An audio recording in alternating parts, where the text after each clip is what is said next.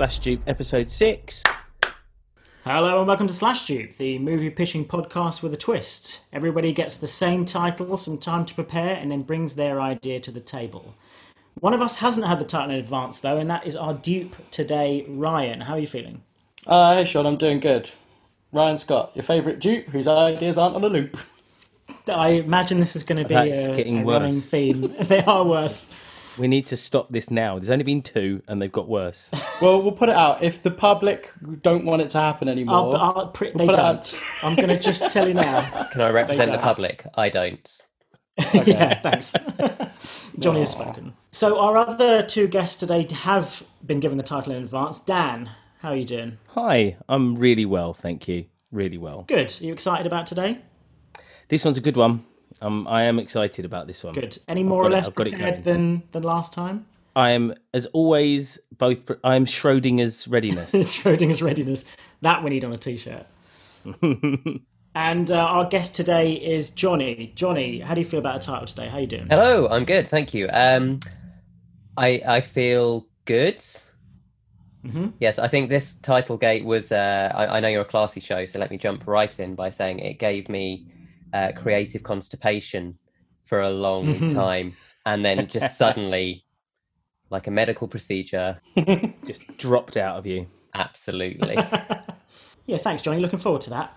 And I'm Sean, your peerless moderator, who will be picking a winner at the end of the episode. But if you want to know why I'm picking a winner and what happens to them, you'll have to stick around to the halfway point to find out. So without further ado, our title today is Songbirds of Jupiter. Ooh. Songbirds of Jupiter. So Dan, would you like to give us your idea for the title Songbirds of Jupiter? I would absolutely love to give you my idea. It is a Bollywood movie, and in fact, a series of Bollywood movies. And they are touted as the Bollywood Harry Potter Percy Jackson movies, but for grown-ups. Okay. Because Bollywood. And it's based on the idea of the Bayangoma, which are from Bengali folklore. They're prophetic birds capable of imparting knowledge of the future to those they deem worthy. And Wow. they could either speak directly to the person, or in most stories, they sang as a bird, and the people that heard it received a vision of their fate. And so it's loosely based on, so the Bollywood idea is that all of these people are eventually going to be based on Roman and Hindi gods, or the sons and daughters of those gods. That's the Percy Jackson bit. And I don't know if any of you've seen Bahubali, the beginning, or Bahubali 2. And if you haven't, No, I'm you not. are missing out. Like, I can't tell you how How would much you you are describe it missing. to us? What are we missing out It on? is Lord of the Rings Bollywood style. Oh, okay. Yeah, that's amazing. It is, it's epic. Honestly, I want to ruin it because I want to tell you how amazing the film is. At one point, a bunch of soldiers are infiltrating a massive castle, and they bend palm trees down, all stand on them, and the palm trees fire them into the air, and in midair they create a turtle shell with their shields, and they land inside the castle and burst out and start. That's the minimum of the amazingness of Bahubali. So it's kind of got that epic Troy epic feel, you know, that sort of Odysseus and the Odyssey, the Iliad, kind of that epicness, but Bollywood. So it starts off with an elderly woman, as most Bollywood movies do, and she is looking after a bird, and a young man enters her domicile and asks to borrow the bird, and she says no. And he kills her and takes the bird in front of her adopted son. Oh, And okay. the adopted son stands up and vows to avenge her death. And of course, the big bad looks at the screen and obviously beats the child to the ground with a backhand, nothing more, and then leaves. And this songbird helps the baddie predict the future see his fate. So he ends up becoming the ruler of the whole land. And the songbird only gives fate to those it deems worthy, or if it's somehow trying to create a worthy outcome. So it tells him, much like the witches in Macbeth, tells him that only a god can defeat him. So he feels safe. But it turns out that adopted boy that he slapped to the ground happens to be, and the boy doesn't know, the son of a god. Twist. And so cue epic team building, love and hijinks and dancing. That's my pitch for Love it. Songbirds of Jupiter. Now, of course, you're normally quite prepared, so I imagine you've got a few musical numbers for us. I have, and unfortunately, I've already put them in a music library, and you have to pay me for them. So, but most of it will start with ding, and that's it. And that's when you'll know. That was beautiful. Is that the 8 seconds of royalty free that we get? Yeah, and that's it. Yeah, and you know it's going to be genius from that. So, I mean, in traditional Bollywood, as far as I know, because I did a terrible film school course on it, and I watched Lagan, which is brilliant. The course was terrible. The film's brilliant. Lagan is about cricket and about a cricket team and how they sort of fight the English on their own sort of terms. And it's brilliant. But I know that in a lot of Bollywood films, with my limited knowledge, that the singing and the dancing is often a replacement for something. So when there's a moment of heightened tension, when the lovers are about to, they want to tear each other's clothes off, but they can't because of, this is not a film for, it's not a porno film. They have to express it through song and dance. That's right. It's not too dissimilar to musicals, really, in that any time the emotional state gets beyond, and we are talking it's epic in the first place, but that's when the dancing tends to come in that it's expressing their internal turmoil externally. So is he going to have a love interest then? Because I believe, again, Bollywood needs to have a good love interest. It does need to have and what I really enjoyed about Bahubali was that his love interest was also an extraordinary warrior. And so she held her own. I mean, because it's Bollywood, she wasn't quite as good as him. And she's like well known for being an amazing archer. But of course, in the middle of the heat of war, he manages to do better than she does at archery because of course, Bollywood. But she held her own, and she was like a fearsome sort of guerrilla fighter. And I like the idea that maybe that bleeds in, or maybe she's the daughter of another god. So that's why I see this being sort of a. And maybe he doesn't kill the baddie at the end, but she does. Although I don't know how much we can turn around too much Bollywood sort of genre. But yeah, so there's a whole bunch of demigods that he eventually meets, or quarter gods, because really he has to be the biggest god of them all, doesn't he? The most god-blooded than everyone else.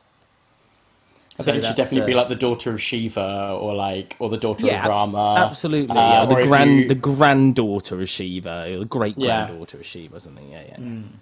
So would they accomplish their goal at the end of this film, or and then the sequel is? I think it's a 6-7 film series. Like they had this planned at the beginning. So Bahubali again, like the end of the first film, just doesn't really end, and you're like, what? Oh, okay. And the beginning of number 2 has a whole nother backstory that goes back before film 1 and then comes back again to bring. And I think it's just beautiful. It's just epic because you're on some kind of amazing trip. But it is amazing. So that is definitely my touchstone. Is Bahubali, and because you haven't watched it, I'm excited for you this weekend because it's going to be what you want to watch. Honestly, tonight the watch list. Crack out a curry. From top to the top. Watch Bahubali. It's on Netflix. Crack out a curry. And do the lights bulbs. Do the lights. And do pat the dog. Pat the crack dog, some pepper. Yeah. And we can say this. Obviously, we can make these jokes. We're allowed. We are all of us today. Actually, this is maybe the first episode we've ever done where we're all part Asian. We're all part Indian. Is that I know with Dan's all giving very English Johnny names. a funny look, but I know but I Johnny. can guarantee you he is No, I know I am. Sean and I have had this more discussion many Indian times. than I am, actually. But yes, allegedly, yeah, who knows? So yeah, I mean, I think that it's the first Bollywood pitch we've had, so Yep. I'm extraordinarily happy about that. And I do genuinely think like Bollywood films are. I've only seen a handful of them, like really genuinely only a handful, and I feel really guilty that like that. Plus, I think Spanish cinema is a huge, both of the huge areas of cinema that I don't focus on. I haven't focused on at all. But this could be the opportunity to bring. I mean, if you made Songbirds of Jupiter, if it took the notion of gods and this sort of, I mean, they make these epics all the time, and they love them in the Western world. So if you took that and you it could be one of the early ones to be adopted into To cross sort of over. I Hollywood think mainstream, right? Yeah, Songbirds of Jupiter is definitely the English translation, Right. and I wonder whether this is a Bollywood film where they dub over in English. That doesn't happen as often in the epics. They have to do them in so many languages in the first place, and they actually end up having different actors voice them in different languages, obviously. But some of the people that voice over are as famous as the people that are actually playing the parts, and that's quite extraordinary. Yeah, I've heard that. So we'd need to get the Brad Pitts and the all that sort of the equivalents of them. Yeah, Well, absolutely. I was just going to ask Dan, what role is Scarlett Johansson playing? Any of them, absolutely any of them, obviously. Name a So there was name a the- god. She'll do it. She's there. She's So, there. like, I remember seeing this. This film called Chachi 420, I think it was called, which was the Indian version of Mrs. Doubtfire. Right. What? And it Oh, was, I did not expect Yeah. that when you said 420. I was like, yeah, what? exactly. But so this is a whole weekend of Bollywood watching, Yeah, right? Bahubali, yeah. both of them, Yeah. and Chachi 420. It is controversially, because Mrs. Doubtfire, great film in itself, right? Mm-hmm. I think I enjoyed Chachi 420 more Wow. because at one point the dad stroke auntie of course, is on a motorbike and jumps over a bridge, like ramps up over a bridge. There's explosions and elephants in the background. I kid you not, it is everything. That moment, I think I must have watched it when I was about 11 or 12. Oh no, maybe I didn't. I think it's later than that. I must have watched it in my early 20s, but I can still remember that one shot. So a little bit of There's a nothing in Mrs. Doubtfire that can even come close to that, is there? no. Robin Williams dressed up as a woman does not come close to If that he was on a moment. motorbike jumping off of like the Empire State Building with elephants in the background, then maybe. Yeah, then it's a close one. I mean, in New York, surely it would have to have like King Kong in the background or something. That's right. To have the same effects. Yeah. I even like the idea that maybe there's a remake of this. Would they do a remake of this in the Western world? Would they because they do that all the time. They remake. I think maybe the remake gets happened or the first film and it fails miserably. Yeah. Fails miserably, and then someone like one of the critics says, "Well, why did they even bother making this remake?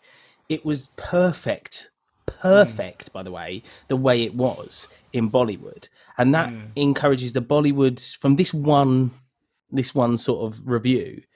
It encourages the Bollywood producers to pay for the English dub, but they use the actors that were in the remake as the voices in the interesting. original, Yeah.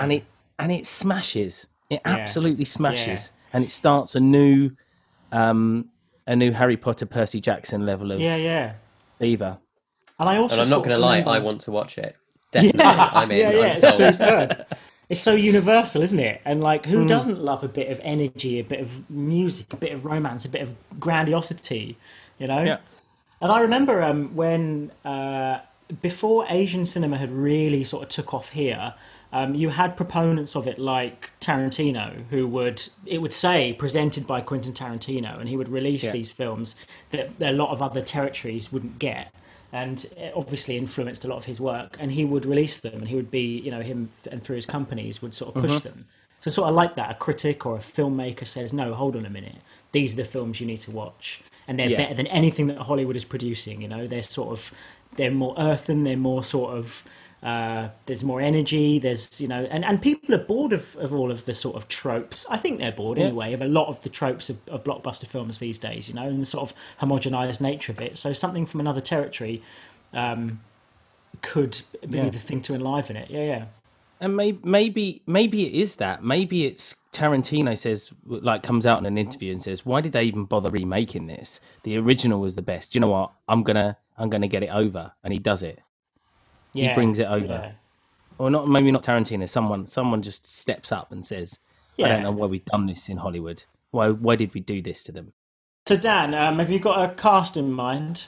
Well, I haven't got a full cast in mind because I have a limited knowledge of Bollywood actors, to my my sadness. But there were definitely a few people that so Anushka Shetty, I think her name is, she was like the mum in Bahubali, and she is great.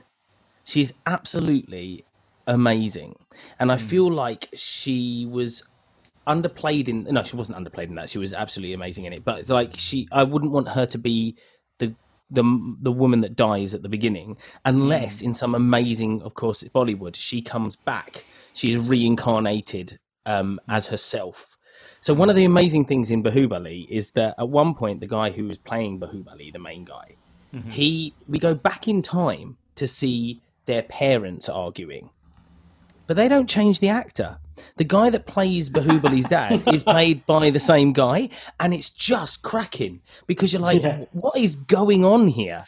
Because they didn't want to, like age him differently or something. He wanted to still look like the star he was. They've got this guy called Prabhas, and he is, I mean, it's a masterclass in Bollywood, right? And I would want him in this, but I think he's probably a little too old for my main character. But he could be one of the swaggering, like a Hercules kind of version, like he comes and helps.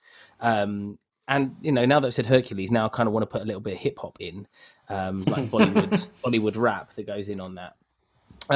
So I think I'd probably want him and Rana Daggubati, I think his name again. He was the baddie. He was and his jawline is just extraordinary. So I think I'd probably want him back as the baddie again, because he was horrible, but perfectly horrible. He was so sexy that you loved him being horrible. You know what I mean? That was great. Bollywood does that spectacularly, doesn't they? Don't they? The sort of sexy villain. Yeah, they've got it. And Tamana was also in this. She was what we called her the ghost ninja when we watched it, because she was the one that was the amazing archer or whatever. But she brought such a grace and a strength to the part that I mean, it sounds like I'm basically recasting from Bahubali, but I kind of am, because it's exactly the kind of film that I want made. Do you know what I mean? Yeah, I want to capture that, but do it better, which I can't because it's perfect in the way it is. And then we've got like Anil Kapoor, like a really old school, the old lines, and he's a bit like the Gary Oldman of Bollywood, so he's got to be in there. Right. The thing is, I could literally cast about 100 people in this movie because it's that epic, spread over 7 films. I mean, think about the Harry Potter series. We literally have every English actor that's ever existed at some point in their face. And so I feel like it could be, and we get some of the old school Bollywoods that maybe haven't seen the light of day for a while, that they come out and they're there, and everyone's like, oh look, like when we get the Stan Lee cameos in the superhero movies. So, which would be great for the whole Bollywood culture and the watchers, and maybe in Hollywood and the Western world, we might not know. But it might be like one of those opportunities where we go and see it. And like when I see went to go and see Black Panther, and I definitely felt like a fish out of water. Like I missed some of the references, and I'd love to go and see Bollywood with a Bollywood film with a bunch of Bollywood lovers and miss all the references and have them cheer for great things that I wouldn't get and want to go and find because out. then that's the sort of gateway. Exactly, it's the gateway to finding out what those things are, and then you sort of something else happens to you. You sort of go up a step, don't you? You sort of level up. So narratively as well, we've had the obviously Western cinema is very, very prevalent. We hear small things about Spanish cinema in England, and I suppose Japanese narratives with anime and manga are a little bit more mainstream. But actually, the idea of the Indian story archetypes and narratives is woefully underplayed here. I would love to experience that. Yeah, I really like what you said about Fish Out of Water. That'd be an amazing experience to sit through that film. And there's so many rules about it. Like I don't know enough, but when I was in a show, which we had to do a lot of sort of Bhangra dancing and stuff like that, and there's like Bollywood faces. There's certain faces that you have to pull, and you get cast because of your ability to be able to manipulate and do these faces well. It's a bit like Commedia, actually. There's certain characters that always appear in Bollywood films, like caricatures almost, but they have to be that because it's a specific style. And so the baddie always looks at the screen with one eyebrow raised as it zooms in on his face, but that means something very specific, and that's really interesting, and I want to know more about it, and I hope I haven't just made that up. But I did hear about it. So, and if I have, we need to make it that I think. Well, one thing I was going to ask was a lot of these films that are cropping up on Netflix. There was that one with Chris Hemsworth recently that went on Netflix. This was set in India, and but it's an Asian-funded film, but getting Western actors in. So would this film maybe pull on? You've got a huge expanse of sort of Asian actors that work in Hollywood currently. Would they try and? So I mean, I like the idea that happened. I mean, with the story we've created, it was a Bollywood film that then got dragged over or got remade. So he might be actually dubbing one of the voices. But I don't think we would see intrinsically Western actors in the thing. I think that's the beauty of this. Like Johnny was saying, this becomes a culture awakening. Yeah, because we kind of think as Bollywood as kind of a joke over here, and it's sometimes it's high grossing. Like it turns over some good monies, and it is really popular. And honestly, I'm going to say it again. Go watch Bahubali, and then have. And I am going to watch that this weekend because I think you're right. The way it can be seen or derided slightly, but then the other half of our culture, being British, is we come from a country that invented Morris dancing. So, on what moral high ground are we making these judgments that Bollywood isn't good enough? What I found interesting is I watched this with a group of people, and we watched it. I don't know why I found it when we were watching it. I was on a show we were watching after a show, and they were falling on the floor about how ridiculous it was that this man like leapt up a waterfall, like climbing one hand by one hand in the most amazing thing, and they're all laughing about how silly it was. And I mean, we all went to see Thor Ragnarok, right? And there's incredible, but no one laughs in a superhero movie when someone flies 500 foot in the air, calls down lightning, and blasts everyone out. But their hammer fast enough to make them fly. That's but an Indian guy climbing faster than a normal person up a waterfall is hilarious, and I found that amusing. Like I thought that was quite interesting. So I'd love that. I think those culture shocks. I think it's important. I think it's an early part of developing and sort of understanding where another. Because you sort of don't know what these things mean. Why would people find this entertaining in a different way to me? But then it sort of opens a gateway for you, right? I mean, I definitely think that people can sort of do. People will sort of laugh at first, but then they'll some parallels will start to be drawn. And they'll start to think, oh, hold on a minute, I'd much rather watch Bahubali than watch the third film in the 50 Shades of Grey series, or a Twilight or the first film. one. Yeah, or any Twilight. Yeah, but absolutely. I love. I was actually quite struck. So was my fiance. Actually, was quite struck by the death of Irfan Khan. I don't know how to pronounce. I mean, I should know how to pronounce Asian names better. But I just because first of all, I think Asian actors have a register or a range in their voice when they speak that is just and the male actors particularly. I know this is an unusual thing to say, but they exude. I wouldn't. Okay, you have to help me here because it's not a sexiness necessarily, but they exude something in their voice that is. It's like Je ne sais quoi. it is, yeah, or whatever the. If only I knew the Urdu equivalent of that, yeah, or the Hindi equivalent. But there's something It's like a broodiness, isn't it? yeah, it's a broodiness. It's something very primal, like the Asian voice can be incredibly sultry, and as an actor, he's got those those beautiful big eyes and everything. And like he was in Life of Pi, sort of most popularly in the West. And then I went to see him because my fiance loves puzzles, so I took her to see the film Puzzle, and he died. He died in April this year. And so it's like, and I've actually felt something. I didn't feel much when other actors passed away, but you feel, I don't know, there's something about Asian actors that like really can let you into their soul. I know that's a really silly sort of obvious cliche thing to say, but then that's what Bollywood is, isn't it? It's a big open sort of raw emotional experience. And so for some people at first, that is something to be scoffed at, particularly the repressed English people that we are.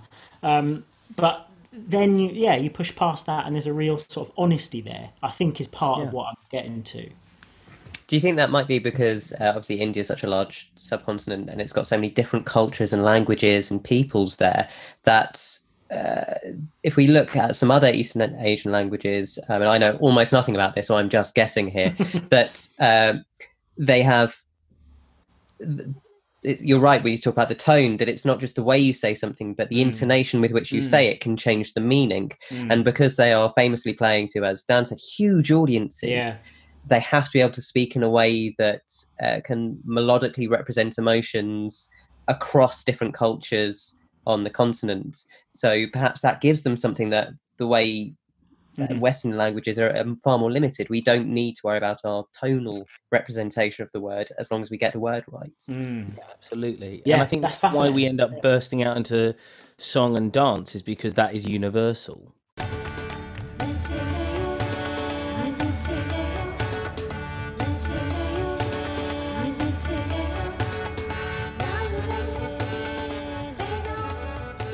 So Johnny, I'd love to hear your idea for Songbirds of Jupiter.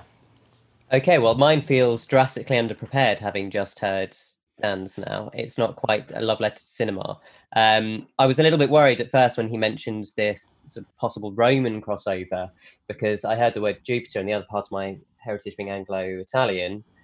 I was instantly right on that, like, this is it, I'm leaning really into this. So I'm going to kind of walk you through the plot. I've got a vague outline, and I'm going to introduce actors as we go. Okay. Now, what I would say up front about this is the exact kind of film I want to see. And consequently, I already know it's going to be a flop.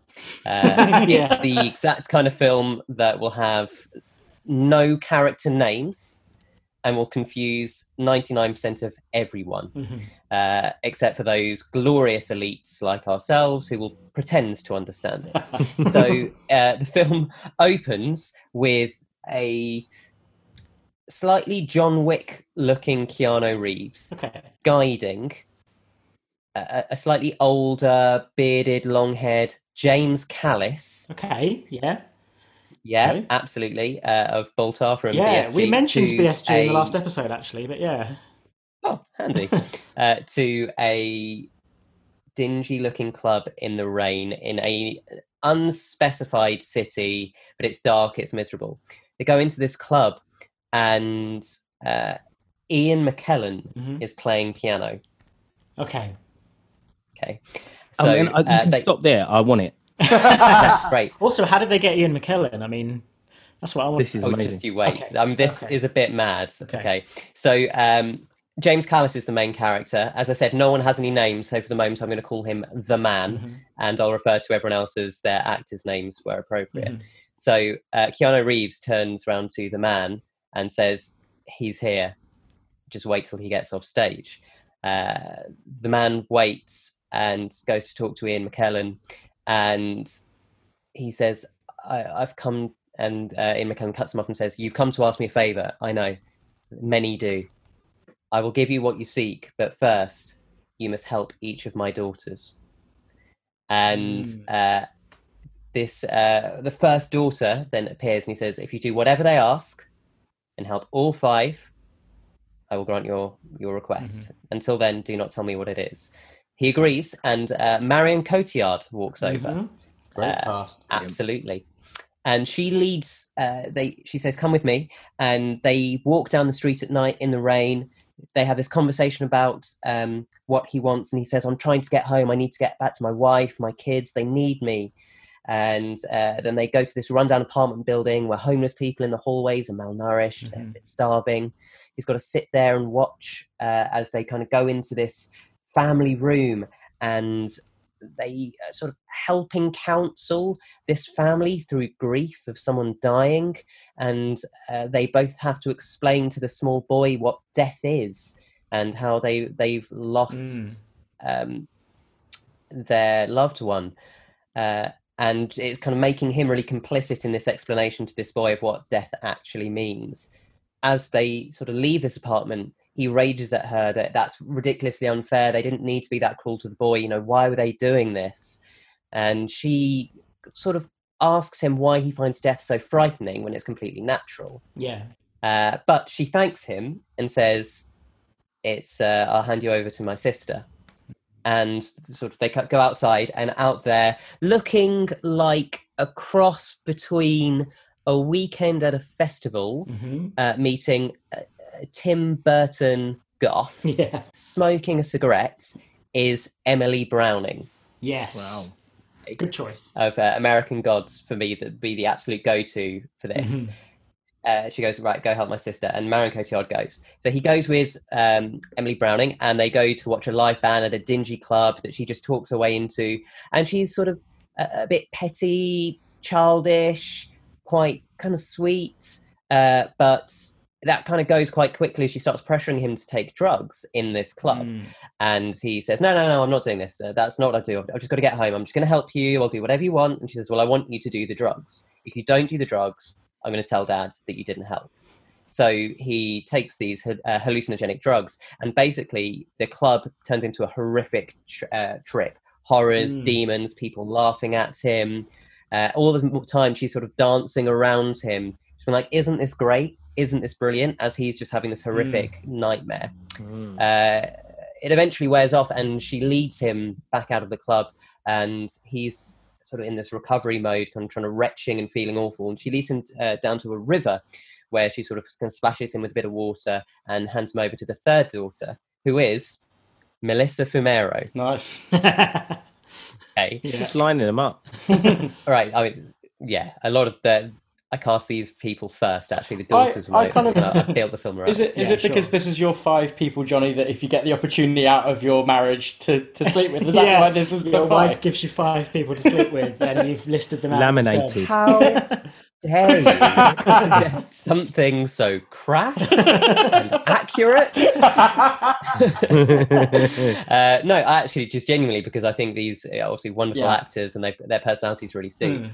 The fact they happen to be ridiculously attractive is a wonderful byproduct. So he hands over to daughter 3, and Melissa Fumero is waiting for a ferry. So they get on this ferry together, and he opens up about his life and the experiences, how he's worked hard, he's never really very happy. He always realizes that he loves his wife and kids, but he could have done more with his life, and he's really frustrated. She points out all the people on the riverbank and the rest of the people on the ferry and says, they're all mindless. This is how people live. They don't really think about what they can achieve until it's too late. And so their time together is just this quite placid, contemplative boat journey. At the end, they get off the docks, and she says, I must introduce you to my uncle, who is Patrick Stewart. Oh, what? Ian McKellen and Patrick Stewart. Jeez, I love it. Like headlined as the return, of I love it. Professor Absolutely. X and Magneto. Saying you've and he's a little bit more jovial than Ian McKellen had been. He says, I saw you made a request of my brother. Everyone does this. So I see you've been roped into helping the girls. And he sort of intimates that daughter 4 is where almost everyone gives up. Right. Okay, daughter 4 is the nightmare daughter. And so you're then led up to this wonderful house, sort of mansion on a hill. This is kind of all happening over the course of one night. So it's fairly early hours of the morning. and we meet daughter 4, who is gothy sex on legs, I wrote on my notes. What a surprise. And when I say, yeah, my type. And when I say who it is, it might shock you. I bet this was very, very deliberate casting. Okay. Alison Brie. Okay. I get it. But she's No, I got get some it. I range. get it. That woman, as an actress, she's got some range. She has, but I think what she's amazing at is that sweetness and light. And when you meet her, she's sweet, she's light, she's charming. I don't want to say kind of manic pixie girl things, that's a trope, but sort of leaning into that trope on purpose. And she says, "Oh, I just need some help with my chores. Come up and help me. I've got an apartment upstairs." And so they go up to her apartment, and it's all painted red with weird artifacts and a large open fireplace. And, you know, one thing leads to another. She attempts seducing him, and he's really like, no, I'm married. And she says, "Do you want me to tell my dad that you failed? This is where everyone fails. Can you not do this?" And he sort of starts going along with it because he's thinking of his wife. And as it kind of starts, before we actually get to anything illicit, it sort of goes weird. And she starts mentioning things instead of sexy talk. Things like, "I know that you killed your neighbour's cat when you were 7. I mean, Like, that's still what? sexy talk for me, but To each their own, Master Scott. And she starts bringing up all his secrets. Right. And what should be kind of quite playful foreplay turns to cruelty, scratches, whips, not in a sexy way, but just in a quite torturous way. And he's in the state of being kept kind of semi-aroused but completely tortured all the way through. And it's literally hellish. He's sobbing, saying, "Why are you doing this? Please let me go." And then she turns around and says, you can't leave. You belong to me now. You deserve this. And this bit of the film is going to be really uncomfortable. The energy is supposed to be uncomfortable here, because he actually somehow, plot hole, pushes her off, gets out. He kind of flings through the final door, and the blinding white light, and then he's standing in a field. And Gal Gadot is on a picnic blanket. Of course she is. This is definitely John's This is exactly list. where I would like Gal Gadot if she's amenable. I would like her on a picnic blanket if that's okay. Absolutely, like, lovely picnic. He's at this point feeling really sketchy. This night has not gone how he's expected. She says, please sit, eat with me. And it's perfect. It's just this lovely picnic, and they're talking. And as they talk, he just feels all the weight of the world falling off of him. He feels at peace. He thinks he's a trick, and he kind of says, "Look, I want to see your dad. If this isn't a trick, let me see your dad." And she says, "Well, of course, you're free to leave anytime you like," and reaches her hand. And then the camera pans, and we see a Italian villa style building with just a table outside, a bottle of wine, 2 glasses, and Ian McKellen sat there. And so he goes and sits down in, kind of pours him a drink, this Tuscan landscape, the sea in the background. Very well done for surviving. What would you ask of me? "I want to go home." "Do you?" "Yes, I need to get back to my family." "But you already said goodbye to them earlier." And then we kind of flash back to everything he's done. And we realise that what this film is, he has died, and these are the 5 stages of the Roman underworld. The songbirds of Jupiter are Jupiter's messengers, and each of the women represent a stage of the underworld through which the soul must pass. And the end of the film is him sat there, and he says, "You have passed my test. You are free to do what you like." And he kind of sees Gal Gadot, he sees Elysium, he sees everything he's gone through. And he says, knowing that you can go, but you will have to do all of this again. You'll have to pick up your burdens. You'll have to take up the earthly pains. And the last line of the film, it kind of just cuts to his, I think, to Ian McKellen close up, and says, "So, what's your choice?" And then the screen goes black. Nice. I like it. Okay. Nice. It's obviously written by the only person who could write this and not make sort of overly sexualize the women in a crass way. Don't say Zack I think Snyder. Don't say that. No, I'm going to say Neil Gaiman. Oh, okay. I think Good. he does. I think he writes sort of quirky women in a way that doesn't just hypersexualize them. That actually makes them interesting, deep characters, but can use sexuality as a realistic facet of their personality rather than something to kind of throw to the male gaze. It's definitely directed by Darren Aronofsky, because literally who else could handle this? And the soundtrack is by Jessica Curry. Yes. Because I think she does plaintive things. Everyone kind of says, oh, this is the new Fountain, the new Donnie Darko. Sure. Yes, that's perfect. The sort of film that we would have discussed, when we were young, when it first came out, as if we were the only two people in the world that understood it. Like we all watched Sucker Punch and was like, it's the best thing I've ever seen, because it's like all of the things I love it's like subversion. To like the reason why they're so like hot and sexy all the time and there's nothing to the plot and they're all used is it's on purpose. It's a message. It's the point of the film. But yeah, absolutely. I love it. That's. But I like that you're elevating it above Sucker Punch. You're taking this idea that can actually be something seen as quite crass, or rather, Johnny perhaps dealing with his 7 evil ex-girlfriends. But it can be seen as that. Perhaps maybe I can draw parallels. I have no idea what you mean. I'm going to write a list of in the description. I'm going to write a list of all Johnny's exes and how they relate to each one. There's not enough time. It could have seemed like that, but yeah, I think with the Neil Gaiman, Darren Aronofsky, which by the way are an absolutely perfect match, like absolutely superb.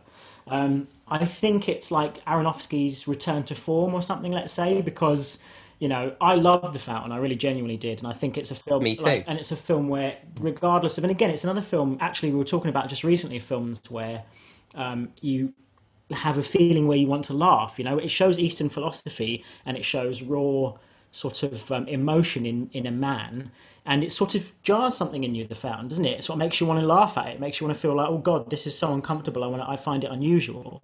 But yeah, I think push past that and there is something quite sort of emotional in there. So yeah, I like that you can take this idea that would get 39% on Rotten Tomatoes, but a couple of key reviewers, if you agree with this, Johnny, of course, a couple of key reviewers like, Roger Ebert's site or, Komodo, whatever, would give it a full 5 stars, I think it'd be a film that in 30 years people look back on and say it's a classic, but it would not. It would not initially be received well. I mean, I think because when teenage boys would become critics in 20 years' time and look back on it and go, it was a classic.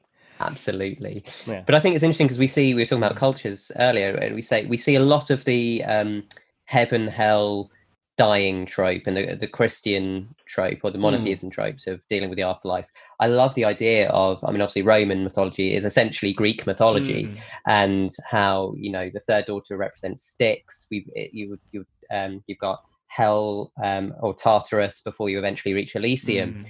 And that they represent these personalities, and it's a different way of dealing with his own grief, because it sort of makes the film rewatchable for me. Because the first time you're watching it going, oh, what the hell's going on? But then someone actually far more intelligent than myself would explain it to me, and I'd rewatch it and go, oh, I understand now. And I sort of like films that work on that multi-watch approach. Yeah, I get that, totally. Yeah, or something where afterwards you can you go, okay, something spoke to me, but I'm confused. Let me go and seek out other people's reactions to it, and let me find out some of the bits I missed. And then Jesus, we're talking about lots of enlightenment in this episode, but then you come out of it enlightened, don't you? You sort of, you appreciate it with a new light. And then it gives it rewatchability, which I could argue we haven't actually thought about with any of the films we've been going through, really. I think this is... we haven't come at it from a focus of rewatchability, which I think is quite important, in the day and age of streaming and stuff. Plus Keanu Reeves as Death. Right. Yeah. Because that's Death escorts him to meet the king of the gods, and then the whole thing begins. I just love the idea of Keanu Reeves as Death. Yeah. But can I just say, this was so much better than my first idea, which had been... Because I'm not going to lie, I started Songbirds of Jupiter with, who are the songbirds? They're going to be messengers, so it's got to be daughters. Brilliant. And then kind of started with the female cast. My first idea had been to go as cheesy as possible. Jupiter's back and he's pissed, so he sends down his 5 avenging daughters to wipe out the human civilization that has spread over the solar system. And it was going to be so facile that of course they're going to invade the planet that's home to most human species at that point, Uranus. And it would have just been slightly chonky, cheesy superhero, 5 avenging angels, all just cheesy one-liners, just destroying humanity on a planet. Yeah, like the director of The Crow eventually did that one, Gods of Egypt, didn't he? And that was sort of, that was just... Oh, that was so bad. Tilt, wasn't it? Yeah, it was almost... But this would be worse than that. Yeah. I almost wish you'd pitched that one, but no, I appreciate that, Johnny. Thank you for giving us your pitch for that idea. I think it's genuinely interesting. Have you thought Thank you very about much. how it would be received in terms of trailers or posters or any of the marketing, or how would you? Because you've got to market it to get the teenage boys in there, but you don't want to trick them into thinking it's they're looking for a sucker punch, but actually they're getting something. You know, I think baffling. I think it's sold completely wrong, because I think initially a lot of people who make trailers often do exactly that. They're marketing. So actually, I think it's sort of sold on the sexiness of these five women. And, is this guy going to cheat on his wife? Is it some kind of filthy night out? And then actually it's this really deep introspective movie that's about the nature of life and death and what do things mean. And so the trailer is probably what makes it flop, because it was not marketed to the right kind of people. They were banking on the teenage boy buck, when actually this is a movie that any intelligent human being could love. Is the poster just Songbirds of Jupiter, but the lettering is made out of all of the actresses in various shapes? yes, 100%. yeah, that's great. Yeah, that's fantastic. Which is something Game and Aronofsky both said we don't want. Absolutely We want not. this to be really down the line. Our marketing just completely overruled them. Yeah, of course. And I like because you recommended a film to me a long time ago called Ink, and then what happened is I didn't take you seriously or listen to you, so then you bought it for me, and then which is what I do often, to encourage people I care about to watch the things I love. And it's got the flavour of Ink, definitely. Like not fully. I mean, it's not similar in many ways, but the flavour of something. But then you've taken the sort of some of the elements of Ink and given it, $150 million budget or something, in order to cast all of your actors in it, which I like. And I love that you haven't limited yourself with budget or imagination. Oh no, well, why would you? I think this is the exact kind of film that actually could do with a blockbuster budget, to really put, I mean, these actors themselves, or every single one of them's gold dust. Put them together. Who doesn't just want to watch McKellen and Stewart? But I sort of like the fact that they never meet in the film as well. So you spend the entire film. Maybe the trailer's cut so it looks like they have this big scene together. Yeah, of course it is. But they never do.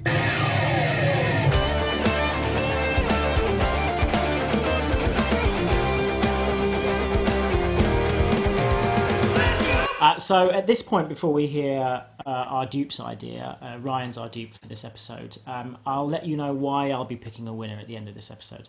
At the end of the season, we'll have a short list of winning ideas, and those ideas will duke it out for in the semi-finals, and then you guys, as the audience, you will vote on the eventual winner. Now, the overall winning idea will be made into a proper trailer for a movie or TV show, so we're not going to make a movie or TV show that's ludicrous, especially not on these ideas, but we will be making a trailer based on that idea. So, I mean, really, there are no losers, because you're really winners. As I always say, the fact that you haven't been picked is probably better. Then your idea lives on in /dupe and doesn't have to be immortalised, on YouTube forever. So I'm really excited about today's ideas, and I'm looking forward to yours, Ryan, your dupe idea for Songbirds of Jupiter. Thank you, Sean. I'm going to have to admit, this is the first one that took me a little bit, it hit me for six initially, because it's such an odd title. I'm sure when I've done my pitch, we'll get to know where you came up with this idea from, like what the origins of this idea was. And I think for the listeners out there wondering how I do it, it's quite tough because I could be writing a bunch of ideas, and then the second pitch could be, I started writing about the Roman gods, and then the second pitch coming out from Johnny was about that, and I had to scrap that through. So I've sort of gone for something that we haven't maybe done on here yet. This is a film about airship racing. Love it. Don't see enough of that, I think, in sort of film. I think the closest thing we had to it was Treasure Island, like the sort of the Disney animated one where they sort of have the cool like solar ships and stuff like that. So, and I want this film to sort of feel like it's an airship racing film, part heist, part adventure, sort of like Tintin and the Secret of the Unicorn, that sort of title. But then, and the title would be Songbirds of Jupiter. So the idea would be centered around airship racing, and each airship uses a crystal. that they put in the middle of their ship, and different crystals power differently, sort of like the way that, and conglomerates are in on this, right? Sort of like the way F1 is. So if you've got the money to build a bigger and better car, like back in the day you could have like 4 or 5 cars because you had the money to do it, and the smaller teams, they had to really push through their sponsors. And so that's what the sort of idea from this. So we center around this sort of like privately funded, like small privately funded team, but they're just not able to, they keep entering races, and like our pilot, she's really like cracking, absolute cracking pilot. She knows it, but she just hasn't got the hardware to do it. And I'm going to do a Johnny now and sort of say a couple of actors as we go through. But I just had this great idea as they're in the sort of, it would basically be the main girl. She'd probably have a like big bumbling idiot friend. Probably eats all the time. A James Corden type. A James Corden type, yeah, perfect. James Corden would be a great cast for this. An insufferable, annoying twat type. I like him. I know you don't like. Clearly, the Sean's aggressiveness towards him. Yeah, because he's your touchstone, isn't it? Your life model. And so they're in the sort of I can't think of the word for it. The pits for the airship racing, and is that on the ground? Or did I these think things stay? It would sort of, the ships would be in the air, and all the teams are on the ground. So so you'd have like above the pitch. Maybe when they climb the rope to get up there is when the person on the, I don't know what era this is in, but on the microphone, the sort of steampunk microphone, announces who they are as they climb, and they wave from the ladder. Swinging in the middle. It would be different. So the rich teams have an elevator, of course they do. And they have all that sort of stuff. And these guys have to climb, but they speak to an old mechanic bloke who's going to be Tom Waits. Yeah, I love it. Nice. That's brilliant. And he tells them about the Songbird of Jupiter, and the Songbird of Jupiter was this ship that they were privately funded. They came out of nowhere. They wouldn't do any interviews, but it was called the Songbird because it would basically sing on the winds as it flew, and it was winning everything. And it was these people that they'd never seen before. And he tells a story about how the ship got raided one time and disappeared over the ocean, and no one saw them or where it came from and all that sort of stuff. So they get interested in it, and they try and want to figure out where it is. They get the maps out, and they start to sort of look for the ideas, and then they find out that the wreckage of the Songbird is owned by this private collector. So then they try and like break it. So like clearly the James Corden type is like, they're good with the computers as well, so tries to like hack them in, guide them in, gets them in there, and they get into the collector's place, obviously get caught. But they explain about it, and what one says. Yeah, I've got Oscar Isaacs as the collector. Yeah, good cast, Oscar Isaac. He's sort of like, he's sort of acting a bit weird about this, a bit mysterious about this, and so and then maybe the kids say something that he'd never heard of in his collection, and so they, work with it together. They explore it with him, and they go and try and find where this crystal was, because they know it was powered by a crystal, but they don't know how or what or why. I think at the same time, this is where the third person on the ship, who I haven't figured out, let's call him the Snake, right? He runs off and tells the conglomerates, because he's sick of losing and he wants to be on the winning team. Or maybe he's the co-pilot actually. He wants the chance to it. Real like foppish, good-looking guy. So that's why they're now getting chased by the conglomerate company. Sort of a bit speed racery. In fact, it's the sort of the small person up against the big guys.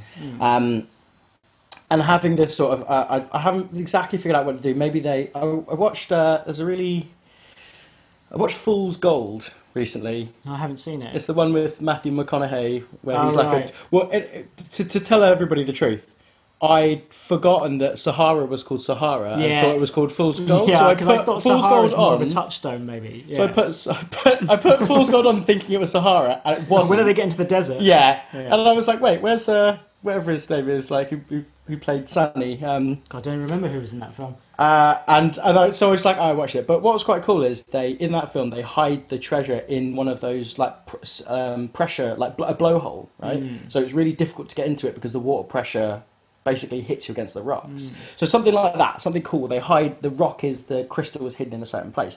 In the sort of Googling I was doing, I like the idea of a yellow sapphire is considered to be the stone linked to, or the gem linked to Jupiter. So that's what they find, and they find the stone that powered the Songbird of Jupiter. And so they get it, and they're like, right, we can rush back, we can get back into the, she's, as he said, she's climbing up the airship. Old ex-co-pilots in like the really fancy one, you can see he's got it, and they like go to put the crystal in to the ship, and it doesn't work, and they're like, oh Christ, and like it's not going to work. Yeah. Oscar Isaacs comes up on the ship as well because he's always wanted to do it, and then he knows the knack, does he? He knows that he was like, it's not a pilot. It's not a pilot piloting a ship. It's about the pilot and the ship being one. And so he like takes off this thing that he was wearing the whole time, which is almost sort of like a thing. He puts it on the main girl's sort of round her neck, puts the crystal in it, and when she puts her hands on the wheel, like the whole ship, I love it, like comes in. So it's like the pilot and the ship must become one. Now, and so Oscar Isaacs is now in the ship, and obviously they like absolutely neck and neck, beat out the ex co-pilot, win the race, become the new champions of the Songbird. But that's great. I mean, that's great if you want it to be a little bit like what was that tween film that Weta Digital did all the work for it, about the roving cities that sort of. Mortal Instruments. Yeah, Mortal Engines. Mortal Engines. Yeah. Mortal Instruments. Mm-hmm. Was the name of the series. Yeah. So I think if you can go tween with it and you can have that sort of go down that route, but there's something about me that likes the idea of Oscar Isaac being the original captain when it went down. So I think he was. So I think that's what I was getting at. So he pilots it, but she's like the world-class mechanic. She's the one that builds the ship, loves the ship, knows the ship. She's that sort of role within the team. But they're the whole time they're like, maybe one of them is a pilot, but then just not good enough. Oh, and that's why Matey Boy, Foppish Boy, goes off to join exactly. the other team. The pilot goes off to join the other team. So they're looking, like so they're trying. Oh, maybe you could be the pilot, and they're not quite good enough. But they don't need one because Oscar Isaac. How about this? Like building on that, Sean. What about it's the reason they're not quite good enough as the pilot is because they're too small for the ship. Like the ships are all a standard size. Yeah. And I like the idea that when they get to do it, they go to put the jewel in. They're about to go back up their ladder, and their ship gets blown up by the big conglomerates. Yeah. So what are they got to do? We've got no time. We're down on our luck. We've got to rebuild the Songbirds. Oh, and so that's where it all comes together. Yeah. And so you get them that whistling sound as it just comes up when you think it's all over. And that's where she then puts the jewel on. I love that. That's an awesome idea. But she now fits in this new cockpit because it's a bit smaller, it's a bit sleeker, and it all comes together. Yeah, that's it. Cool. Because the thing is, Johnny, when Ryan was pitching the idea, I'm thinking, you know what? You talked to me about, and again, you're going to have to buy it for me like you did with Ink, but you talked to me about reading a fantasy book where the metal was some sort of... Yeah, Mistborn by Brandon Sanderson. Right. It's exactly your kind of thing. So this could this be like a Brandon Sanderson, is that his name? Brandon Sanderson sort of new series, when he puts Mistborn off to the side while he's waiting to come up with some more ideas. He works on this, and then it spawns from that into an Amazon Prime TV series or something. I think... actually, this seemed like his thing, film... It's too happy for Brandon. Oh right, but flat out. Would there be another fantasy author that you think, oh, do you know what? This is the sort of stuff they could do, and then. Yes, we'll edit out the awkward silence as I look at my bookshelves and scan through. See, I was getting Sky Captain and the World of Tomorrow vibes. Actually, yeah, I was really getting that, and I was thinking that kind of feel. Maybe. Oh, what's her name? Is it Rebecca something? I can't believe I've forgotten her name. Who did Becky Chambers? Who did a long way to a small angry planet? Yeah. So ironically, that is a book you did buy for me after talking about it, and I absolutely loved it. I mean, it's one of the best books I've ever read. Genuinely. Particularly. So we have on records tonight on podcast that I've recommended two things that Sean's put off, and he's loved both of them. Good. I wasn't thinking about an Amazon TV series, but actually it would work really well as a sort of TV series. Didn't they do Carnival Row was out recently, wasn't it? Which has the mystic element and the sort of fantasy element. And as you guys were saying, like a Sky Captain sort of meets steampunk. I mean, Sky Captain's a little bit steampunk anyway, isn't it? Sort of like... Yeah, it has some elements. It's sort of something else, isn't it? It's sort of, retro. My only thing with the series is that once you've resurrected the Songbird of Jupiter, that's where kind they of go. that's your denouement, isn't it? At the end. So Well- where do we go from there? Good point. I think you. War Well, breaks it's a limited series. That's what we'll do. No, it's, it's only no, 3 you could definitely episodes. do. The sort of where, as you said, the privately owned team, like the people they didn't know where they came from. So you have another racing league that they sort of would go Becomes to do, like a or sort maybe of- it becomes like Worlds. Like if this is like set, let's say only in the UK, they're now going to go race like America. They're going to go race like those. They'll go to if we are going with, let's say,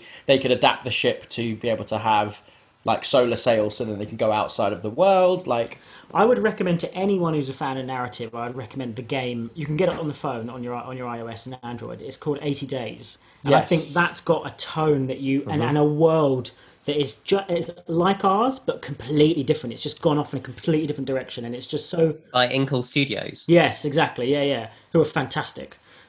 and scored by the wonderful Lawrence Chapman, I must add. Who we're going to get on for an episode of Slash Jeep at some point. Yeah, I nearly picked him to be the person to score because actually I would genuinely love him. To He's score a my idea, fantastic. but- I mean, I love Heaven's Vault as well. I would recommend 80 Days is more in keeping with what we're talking about, but his score for Yes. Heaven's Vault is superb as well. It's just beautiful. And it's out now on Spotify and iTunes. So totally plugging Nice my one. cousin. Yeah. No, he's fantastic. Though, he really is. I like the it's family friendly. It's got a bit of action, a bit of danger, but I think that's one of the reasons why I absolutely love Speed Racer as well. It has a similar thing, and we all love airships, and I don't think we see enough of them.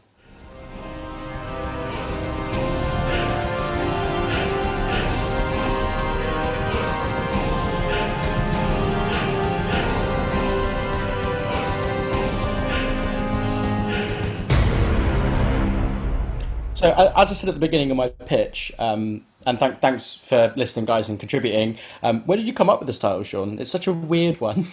Yeah, so you'll like this because I thought, and this is a little bit of an inside process sometimes. Sometimes I do this, sometimes I don't. But sometimes I think of the guest that we might have on, and I have a whole list of titles. Some of them we've come up with together, some of I've come up on my own, some are suggestions. And I try and match a title with a guest. Not specifically, directly, but what is interesting for me is if I think, Johnny likes sci-fi, let me give him a title that sounds like science fiction. I'm interested in what he comes up with that's not what I would expect him to come up with. So, for example, I genuinely just thought of the first science fiction title. I thought of some lofty, weird, sort of mixed-up science fiction title that lends itself to anything. I mean, it's just nonsense. I just made it up on the spot. It's very Bioshock. It's, I isn't was it? going to go super cyberpunk with this one, like altered carbon world. Yes. For Song Well, of I the think Water. my idea actually. It's funny you say that. It's not very It's not very altered carbony, but it is a cyberpunk idea.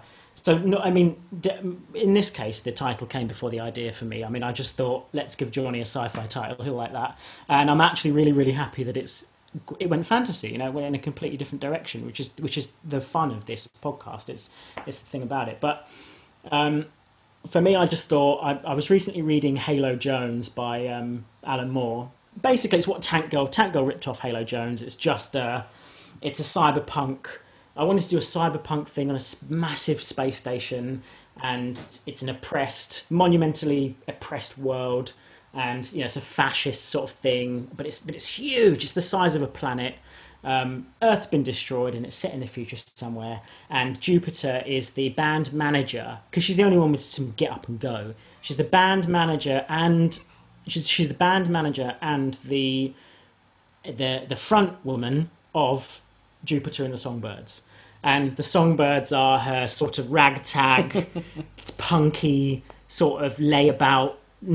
Do nothing friends who are just like completely awesome and completely talented and kick ass, but they don't ever want to do anything. So it's just those guys complaining about the state of the world, and Jupiter being like, right, I've got what we're doing today, girls. We're going to sing at this parade, and we're going to rally the forces, and we're going to screw the government. And perhaps it's like something that is based on a serial comic that maybe it's each episode is a self-contained thing. So there's no overarching plot really. There's no sort of, they never take down the government or the regime, but every episode they think of a new way Jupiter thinks of a new way to sort of overthrow this hideous cyberpunk thing, and they do it and have fun and play their music. I've just been watching a lot of cartoons with my little one, and we've been watching DC Superhero Girls, and it's basically all the like Supergirl, Batgirl. Notice they're all girls. Wonder Woman, Green Lantern, and Wasp, and but they're done for like kiddies, but they're so really well done, and they deal with, as all the best cartoons do, really decent grown-up adult morals that you want to instill in your children, but do it through a fun way. He just notices that, you know, Supergirl's like flies through the air and knocks Zod into the, but there's a whole underlying thing, like Green Lantern was stopping a tree being cut down, and stuff like that in the center. And it sounds, just on your pitch there, that would work really well as what is ostensibly a little, I've said ostensibly a lot of times in these last it's a good word. As essentially a kid's cartoon, but has so much for the grown-ups in it, and is like bringing in all that kind of anti-establishment, but coolness, but respect, and like there's more to life than just sitting around. Yeah, I love it. You know what I mean? Yeah, that's actually a better idea. Yeah, it's fantastic. Sure, Dan, a question to you. You know, as you're saying, these sort of themes that run through the shows you're watching, stuff, Does your little one ever ask you sort of questions like why is Green Lantern saving a tree? Yeah, he does. Well, he gets that. The thing is, they're so well written. He gets that bit. There's some questions he asks, like, why is so-and-so doing this? Or what's that word mean? Or whatever. What is a blah, blah, blah? But he tends to get those really well. There's one called PJ Masks, which is brilliant. But it's the same trope every time. There's three of them, and they all have slightly different powers. And each week, one of them decides that their power is the one way to sort everything out. And the others go, well, why don't you let us involved? And they're like, no, I've got this on my own. And they fail. And the others come along, and they always say, oh, I'm so sorry. I shouldn't have tried to do this on my own. And the others go, that's okay. You were just excited, or it was our fault as well. We should have. And then they go and defeat the baddie. And do you know what I mean? Like, it's got those repeated morals, which sounds like these songbirds would have. Do you know what I mean? Like, the moral is we can do this. Yeah, you sort of go for, well, maybe more of an ensemble. So I would say, like, definitely Jupiter is like the leader, but she's a bit of a shredder, she's a bit of a master splinter as well, where she's sort of, and then I'm getting more of a Turtles vibe, not in terms of the TV show, but in terms of each songbird has their strength and their weakness. Yeah, one does machines, one's a cool dude. One loves pizza. So you could sort of, so definitely, I mean, I like the idea of them all being layabouts, but or a couple of them, but then that's okay too. It's okay to chill out and be relaxed and take a step back, right? When they get going, they're a force to be reckoned with completely. Yeah, I think you can do that. And there's some wicked, animations made for kids, and even adult animations, or perhaps not adult, but like Batman Beyond and stuff like that. There's some superb, deep anime, and the X-Men animated TV series. So I want that sort of style, the sort of animation style of the, or even maybe some sort of Samurai Jack vibes. I can't remember the name of the creator of Samurai Jack, but he's fantastic. He did the Clone Wars, a couple of seasons of the Clone Wars as well. Well, I think the world's been a much darker place since we stopped having Count Duckula on our screens. I'm not gonna lie. Fearless television. Bring back Count Duckula. Hashtag bring back Count Duckula. And DuckTales. DuckTales cartoon. Yeah. Best cartoon theme tune of all time. Don't at me.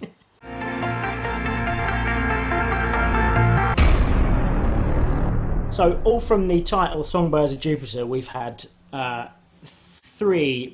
very diverse ideas, and three of them I'm very, very excited by. We had Dan's idea of bringing, unintentionally at first, but being the film to bring Bollywood to the West and really sort of popularise it by being its own thing. It's and sort of being this sort of amazing, long-running high fantasy series in the vein of Percy Jackson or Harry Potter. And I think I've heard the word Bahubali more times than I. I mean, it's just become this. I'm going to say it again. Watch it, Bahubali. This sort of idea that brings a new cultural idea into people's minds. It brings a new cultural idea into people's minds, and it sort of opens them up and lets them experience something new and levels them up. We've had Johnny's beautifully pretentious idea that is Ink meets American Gods, which also has an Odyssey-like feel to it, but more than anything, it has Keanu Reeves' death. That's the most important thing to remember. I'm sold. Perfect casting, where somebody needs to save these daughters, these sirens, these figures that represent in their life their burdens, and so they can unburden themselves.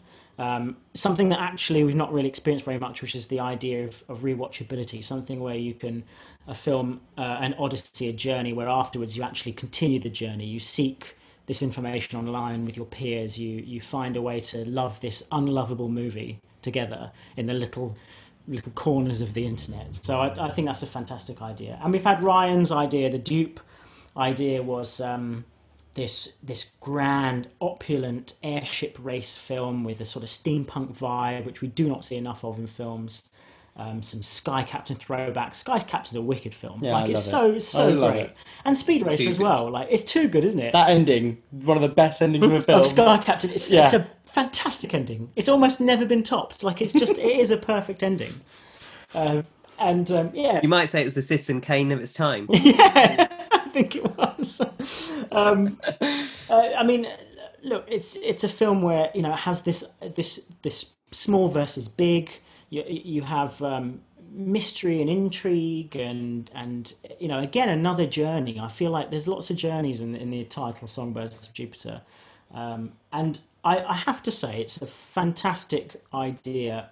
A really close contender, Ryan. I just want to let you know that it's just on the edge of because for a dupe idea, that's a really, really solid, well-formed idea, and it came out without Bob Disposal was a great concept and a great initial idea that was then Are you building me up to let me down? Yeah, yeah. Dan. Classic. Yeah, classic he is. He absolutely is. But at least this time, he said to you, it's so close, as opposed to making it out that you were going to win before stabbing you in the heart. Yeah. I didn't realise last time that I thought you knew by the way I was speaking it up that it would be for the old, the old fall. No. But, Bob Disposal came out organically between all of us, but your airship idea came out fully formed, and that's something to really be applauded. Not the winner, but an incredibly close. But thank you very much. But thank you for your time. Dan, the thing is, us making a trailer for a Bollywood film, it would be racist. Let's be honest. We don't know enough. It would just be flat out racist, and we could do research. And as much as that would be fun for other people to watch, and as much as the idea is in real life something we actually genuinely need, and I think all of us will. I would definitely go off and watch as many Bollywood films as I can. I think we'll be okay, Sean. I know loads of white people who do Bollywood dancing, and it's fine. Yeah, weddings. It's not problematic at all. We just need the answer. I know everybody who does the Jai Ho dance. It's okay. Look, if you just watch Bahubali, I feel that's my victory. Okay, and you've already won in that case because I will. Brilliant. So I have to, Johnny. I have to make your idea for Songbirds of Jupiter a winner. I think that the idea is great, but the idea of making a trailer for a really pretentious film, the idea of doing that for you, and the idea of how happy you would be if we made that for you. Ridiculously. Ridiculously. I feel like you've laid your dreams out in front of us, and you've been your pitch came from the heart and soul more than anything else. I'm not sure that's the part of the body.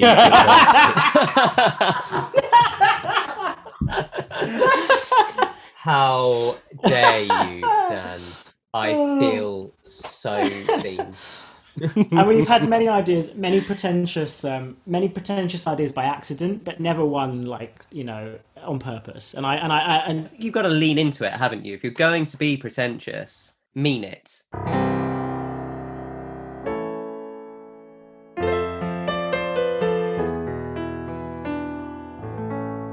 With that, it just leads me to thank everybody at the table. So Ryan, thank you very much. Thank you very much, Sean. Dan, thank you very much. Thank you. And, well, you don't have to say it that angrily. I mean, this is the outro, man. Come on. You're just taking that the way you want to take it. I was very happy. Thank you. I've let you down. Everybody, watch Bahubali. For the love of God, watch You Bahubali. haven't just let me down. You've let your entire family down, is what's happening. My entire lineage. Yeah. And thank you, Johnny. Oh, thank you. It's been awesome. Thank you for having me. No worries. Pleasure. Also, check out Earth's Embers, which is Johnny's D&D podcast. Yeah, it was a live action 5e Let's Play featuring a rotating cast of characters. So you can jump on at any point. Just finished our second season now. That's been uploaded. And actually, Sean and Ryan are both in season 1, which is awesome. That's www.earthsembers.com. Please check it out. Please remember to like and subscribe.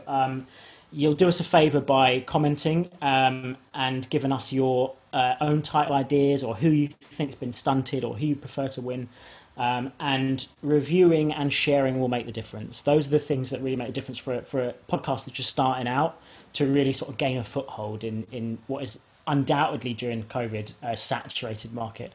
But yeah, please sort of share, and please weigh in on Reddit, Twitter, Facebook, anywhere you can. Just join us. So we need adjudicators to help us weigh in on the winners of each round. And then during the semi-final, it's up to you guys to vote on who you think should be the winner.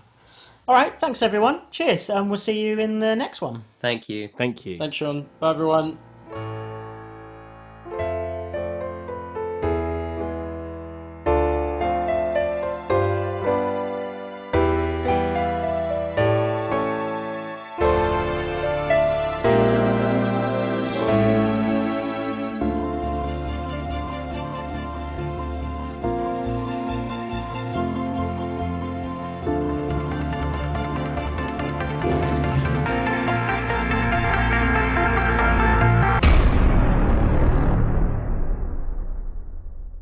Well done, Johnny.